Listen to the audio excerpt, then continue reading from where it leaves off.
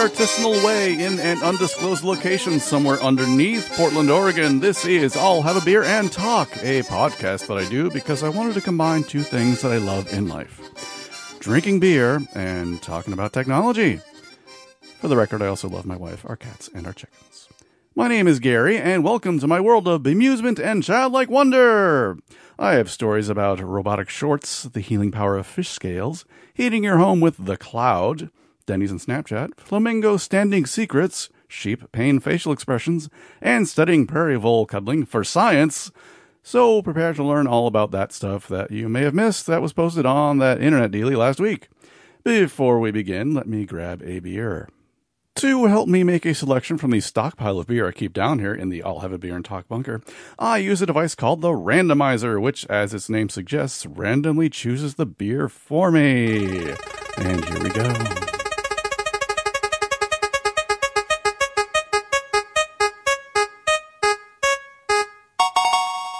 Hooray! This week's beer has come all the way from Massachusetts. Can you believe it? The Randomizer has selected Brewmaster Jack's Hoppiness is a Warm Pun, an 8.2% ABV American Double IPA, which is also known as an Imperial IPA. Imperial.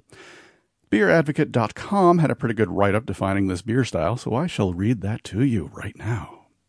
Take an India Pale Ale and feed it steroids, ergo the term Double IPA. Although open to the same interpretation as its sister styles, you should expect something robust, malty, alcoholic, and with a hop profile that might rip your tongue out.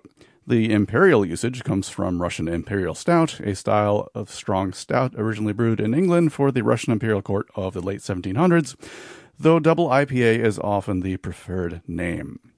And they cheekily add this little comment at the end. You can thank West Coast American brewers for this somewhat reactionary style.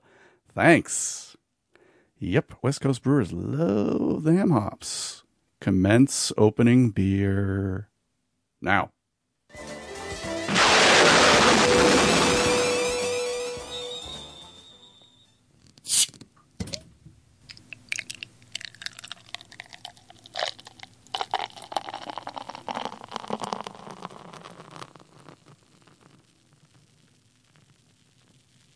Well, that sensation I am getting in my nostrils is definitely a very, very hoppy odor, and it's a kind of an orangish color with a very pronounced tan head. Well, let's see if it damages my tongue. Here we go. Wow, that is extremely well balanced for a double IPA. I've had Pliny the Elder, the most famous double IPA, and I found that to be very resiny and very off-putting, very, very bitter right at the start. And this is nothing. It's totally smooth, has a bitterness, has a slight resin sensation to it, but it's not overriding at all. This is very nice. It gives me a nice warm feeling, a nice hoppy, warm feeling. So I guess the name is appropriate. Engadget reports that Harvard engineers have developed a pair of robotic shorts that can help you run faster. Isn't living in the future grand? In treadmill testing, because these shorts are currently tethered to an external actuation unit, the shorts can reduce a runner's average marathon time from 9.14 minutes per mile to 8.49 minutes per mile, which might seem like an inconsequential improvement, but in races, every second counts. The shorts add strength and tension to the muscles that run along your hips and legs. By varying when the shorts apply pressure in a runner's stride, they add a little strength boost without the runner having to use their own energy, which reduces their overall metabolic cost by 5.4%. Here I am using my own energy to move around like a sucker. The researchers at Harvard calibrated the shorts, which is not something I ever thought I'd have to say, by looking at the results from a previous study of powered shorts done by Stanford. They found that if they tweaked when the shorts squeeze your legs from when the hips are fully extended to slightly later, they doubled the power of the shorts. Amazing! But why the hell are they doing this? Well, the shorts are part of the development of a larger exosuit system, the study of which is being funded by the DARPA Warrior Web program, the National Science Foundation, Samsung, the Weiss Institute, and the Harvard Engineering School. The researchers hope to develop a suit that can, quote, augment the performance of recreational athletes and or help with recovery after injury, with the ultimate goal of developing a, quote, portable system with a high power-to-weight ratio so that the benefit of using the suit greatly offsets the cost of wearing it. Maybe in the future, I could pair these robot shorts with that speaker shirt I talked about recently and tell people to get out of my way when I'm running. Manji Dickinson, get out of my way. Hey, ever burn your skin badly? Luckily, I haven't. Knock on wood. But it's a pretty awful injury. The regular treatment for second and third degree burns is to treat the area with pig and human skin tissue, which transfer the healing protein collagen to the area. However, in certain places, like Brazil, that pig and human tissue is very hard to come by. All the doctors have access to is burn creams and gauze, which need to be changed regularly in a painful process. According to Business Insider, Brazilian researchers have found an alternative source for collagen-packed healing tissue, and it comes from a readily available, abundant source. Tilapia! Yes, fish skin is being used to heal burn victims, and it appears that it is actually more effective than the traditional method. Researchers at the Jose Frota Institute looked into many alternative collagen healing materials and stumbled across sterilized tilapia skin. We got a great surprise when we saw that the amount of collagen proteins, types 1 and 3, which are very important for scarring, exist in large quantities in tilapia skin, even more than in human skin and other skins, said Dr. Edmar Maciel, a burn specialist at the Institute. Tilapia is a common fish found in Brazil's rivers and fish farms, so the discovery was fortuitous. Because the tilapia skin is considered fish farm waste, it costs hospitals 75 cents less than traditional bandages per application. It can also, if properly sterilized and kept refrigerated, continue to be effective for up to 2 years. For treatment, the tilapia skin, scales and all, is simply applied to the burn and left until the patient's skin starts to scar over. In extreme cases, the tilapia skin needs to be changed out periodically, but not nearly as frequently as the painful cream and gauze system does. One patient even claimed that the tilapia skin has some analgesic qualities as well, claiming that the fish skin, quote, takes the pain away. This fish wrap technique is currently in a clinical trial with 56 patients, so hopefully the technique will continue to be a success and then spread everywhere that there's tilapia and burns. And if you have an unfortunate incident where you get burned, I think you'll look really cool with some fish scales wrapped onto your skin. Check me out on The Creature from the Black Lagoon. Glug, glug, glug. It is finally springtime here in Portland, Oregon, so I don't need to worry about heating the bunker for a couple months, but boy, has it been getting cold here in the wintertime. Thanks, global climate change. In the bunker and its surface structure, we have an old forced air heating system, which burns fuel oil to heat air that is then forced through vents by a fan to keep things habitable when it's cold outside. Not warm, but habitable. It's pretty pricey, too. Fuel oil isn't cheap, especially late in the year. But what would you say if I told you that a Dutch company could reduce my heating costs by installing a server in the home? It's true, and I read about it on The Verge. Nerdalize makes money by selling server space to other companies. That's where that computing cloud thing lives, on servers. Now, servers generate heat, which usually goes to waste in traditional data centers.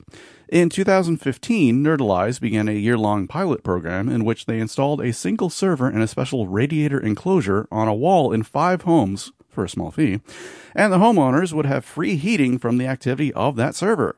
Now, while slow, it took about an hour to warm up, and weak, the radiator could realistically only heat a small room, it worked. Emboldened by the successful proof-of-concept trial, Nerdalize is now embarking on a second pilot program that is far more ambitious this coming August. They will install multiple servers in 42 Dutch households that will have their excess heat connected to the water supply, giving the homes free hot water using, quote, nothing but data, they claim. They also say that using servers to heat water could save homeowners about €300 a year, which is roughly $336 American dollars, will reduce companies' data services costs by 50% and will also reduce each household's carbon footprint by the equivalent of 3 tons of CO2. Questions remain as to how the servers will be incorporated into the homes in a way that allows maintenance access without disrupting the homeowner's privacy, and also prevent the homeowner from messing around with the server, but I am intrigued. I want a home powered by the internet. Don't you? Now, you might think that making paper involves trees, smelly factories, and adhesives. And you'd be correct. However, there's another way. You can make paper by hand using just cellulose material, water, a screen, and time. You can learn all about the ancient art of handmade papermaking by checking out this show's sponsor, Pulp and Deckel. Pulp and Deckel is Portland's only community handmade papermaking studio, and its mission is to keep the art of papermaking alive with workshops, demonstrations, and by creating and selling beautiful handmade paper products. Browse a rotating selection of papermaking workshops, check out membership options, inquire about custom orders, take an online recycled papermaking class, and check out all the amazing things we do with the art of papermaking by visiting pulpanddeckel.com. That is PULPANDDECKLE.com. Our new teaching studio is pretty much complete and actively running, and we shall be having a very exciting open house soon. Mention I'll have a beer and talk, and we might give you something special. In that strange age range, when I was over 18 but under 21, I spent countless nights with friends drinking coffee and eating pancakes at my hometown's Denny's franchise. Denny's, if you were unawares, is an American diner chain specializing in, but not exclusively, breakfast options available 24 hours a day that, despite appearances, are in fact edible. I kid because I love. Anyway, Denny's has felt the itch to jump into the realm of pizza tech, and of course I had to talk about the story that I saw on Engadget. Pizza Tech is a recurring I'll Have a Beer and Talk show segment where I try to explain fast food companies' attempts to use fancy, sometimes sexy, but mostly weird technological ideas to get you to buy more of their foods. Denny's has decided to revamp their Android and iOS apps, yes, they do have mobile apps, to allow you to order Denny's food ahead of time for takeaway, or even delivery if your local Denny's offers that. Yes, you can now avoid all the awkwardness that ensues when you sit at a wobbly, sticky table and be stared at by the kinds of people that intentionally choose to eat in a Denny's by running in, grabbing your moons over my hammy, and leaving. This has the added benefit of being able to eat Denny's food without shame because no one can see you do it. Sorry. Not sorry. Again, I kid because I love. Not only can you use the official Denny's app to do this, but you can also use Twitter to order ahead through direct messaging. Yeah, but wait, there's more. Denny's also plans to roll out a Facebook Messenger chatbot that will take your order without judgment, and they have decided to prove that they are still relevant to snake people by creating a new set of Snapchat filters to encourage you to share your Denny's experience. Yeah, no, I won't be doing that. Not any of that. Ever look at a sleeping flamingo and wonder how it can balance on one leg like that for hours without getting tired? Well, Mashable has the answer to that burning question. I know it's kept you up on many a sleepless night. Researchers from the Georgia Institute of Technology wanted to figure out how flamingos do this, seemingly without inducing any muscle strain. So they got 2 dead flamingos from a local zoo and went about testing to see how they do it. In a particularly grisly-sounding series of experiments, the researchers positioned the flamingo corpses on one leg, used clamps to keep them in that position, and took measurements as to how well the one leg could support the body weight and maintain balance. They also dissected the legs to study how the musculature worked in those one-legged standing positions. They have found that flamingos actually can't stand stably on 2 legs at the same time. They use more energy that way than by using just one leg. Sounds like they need those robot shorts. Anyway, they also discovered that their leg joints are arranged in such a way that when they stand on one leg, the muscles, ligaments, and joints lock into place. And when the foot is placed directly under the body, this gravity-assist locking mechanism resists certain types of movement and keeps the flamingo perfectly stable. So now you know how flamingos stand on one leg for all that time, and knowing is half the battle. Helping animals in pain is tricky. Since they can't speak human languages, a veterinarian or human cohabitator has to rely on other cues to determine if an animal is feeling discomfort. Engadget reports that facial recognition software, of all things, may come in handy in seeing if an animal needs some pain relief. Fun fact, sheep make predictable faces when they are in pain. So predictable, in fact, that a system has been introduced for determining a sheep's pain level using the Sheep Pain Facial Expression Scale, also known as the SPFES. As part of a study, researchers at the University of Cambridge have programmed a computer to recognize these pain sheep faces using the underlying techniques of computer-based human facial recognition. The study cites, "Our multi-level approach starts with detection of sheep faces, localization of facial landmarks, normalization, and then extraction of facial features." Each of those data points is associated with a different level of sheep pain on the SPFES.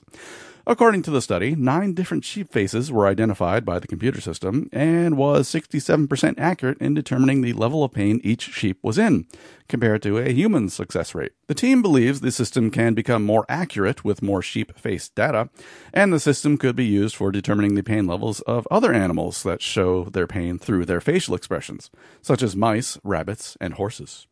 I have no idea if this would work with cats, however. They are very good at hiding pain from observers. Having been partially raised by cats, I have learned this ability as well. No one will ever know if I am in pain or not. Ha ha ha ha. Anyway, the initial success of this system and its further development would be a boon to veterinary medicine and also give sheep the ability to live a pain-free life. Happy sheep make happy clothes. Gizmodo has revealed to the world that by studying prairie voles' predilection for cuddling each other, researchers have begun to understand the mechanisms behind pair bonding. The aim of the research is to determine the details on how the forming of social relationships affects the brain's functionality. Prairie voles were chosen for the study because, unlike other rodents, the voles don't become disinterested in their chosen partner over time. In fact, they become closer. Depending on the strength of their social bonds, prairie voles huddle together, and the more they huddle, the closer they are to each other, both mentally and physically. In the first of 2 experiments, the voles had their brain activity recorded while they huddled. We were able to see that the activity in the circuit we were recording from could predict how quickly animals would start huddling towards each other, study lead author Robert Liu told Gizmodo. With those areas of the brain involving huddling identified, the researchers moved on to a second experiment.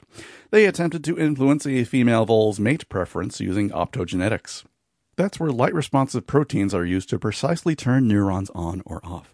They targeted neurons in the areas of the brain previously studied, and, well, they learned something. We discovered that neural chemicals like oxytocin and dopamine acting in specific brain areas are important for forming bonds, Liu said. What we didn't know before is how the neural activity in those brain areas is dynamically changing as animals go through social interactions.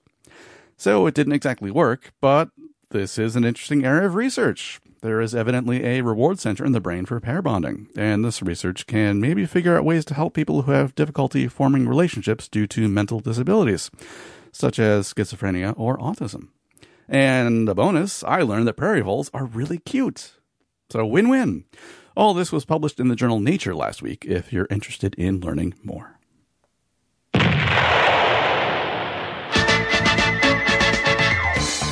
Greetings, friends! Do you wish to support this show? Well, you have the power inside you right now, so use it and hire me for some voice work.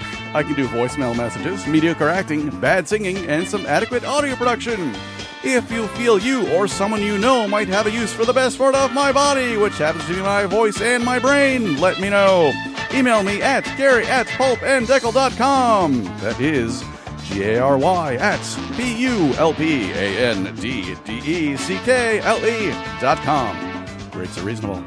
Also, you can rate and review the show on iTunes. The more ratings I have, the more I have at might show up as a suggestion for people looking for a tech podcast with an alcoholic twist. What a twist.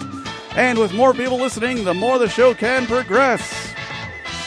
But the wisest and best way to support the show is with cold hard cash. Yes, if you believe my drunken ramblings about beer and technical knowledge for about 15 to 20 minutes each week is something you enjoy and is worth at least $1 a month, you can become my patron at patreon.com/ihabitradio. That is patreon.com/ihabitradio. And you can join the very attractive and generous people that already throw money at me. Huzzah!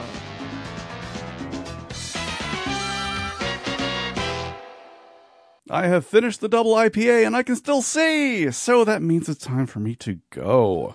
Please tell your family, friends, neighbors, plants, aliens, ghosts, pained sheep, and prairie voles about the show and that they can find it on Google Play Music, on iTunes, on Podomatic, on Stitcher, and on Spreaker. And please send me feedback, story suggestions, and beer recommendations to Gary@pulpanddeckle.com, or on the Twitters and Instagram at iHabitRadio, or even on the Facebook at facebook.com/iHabitRadio. It's time for me to go. I will see you in the future. Bye-bye!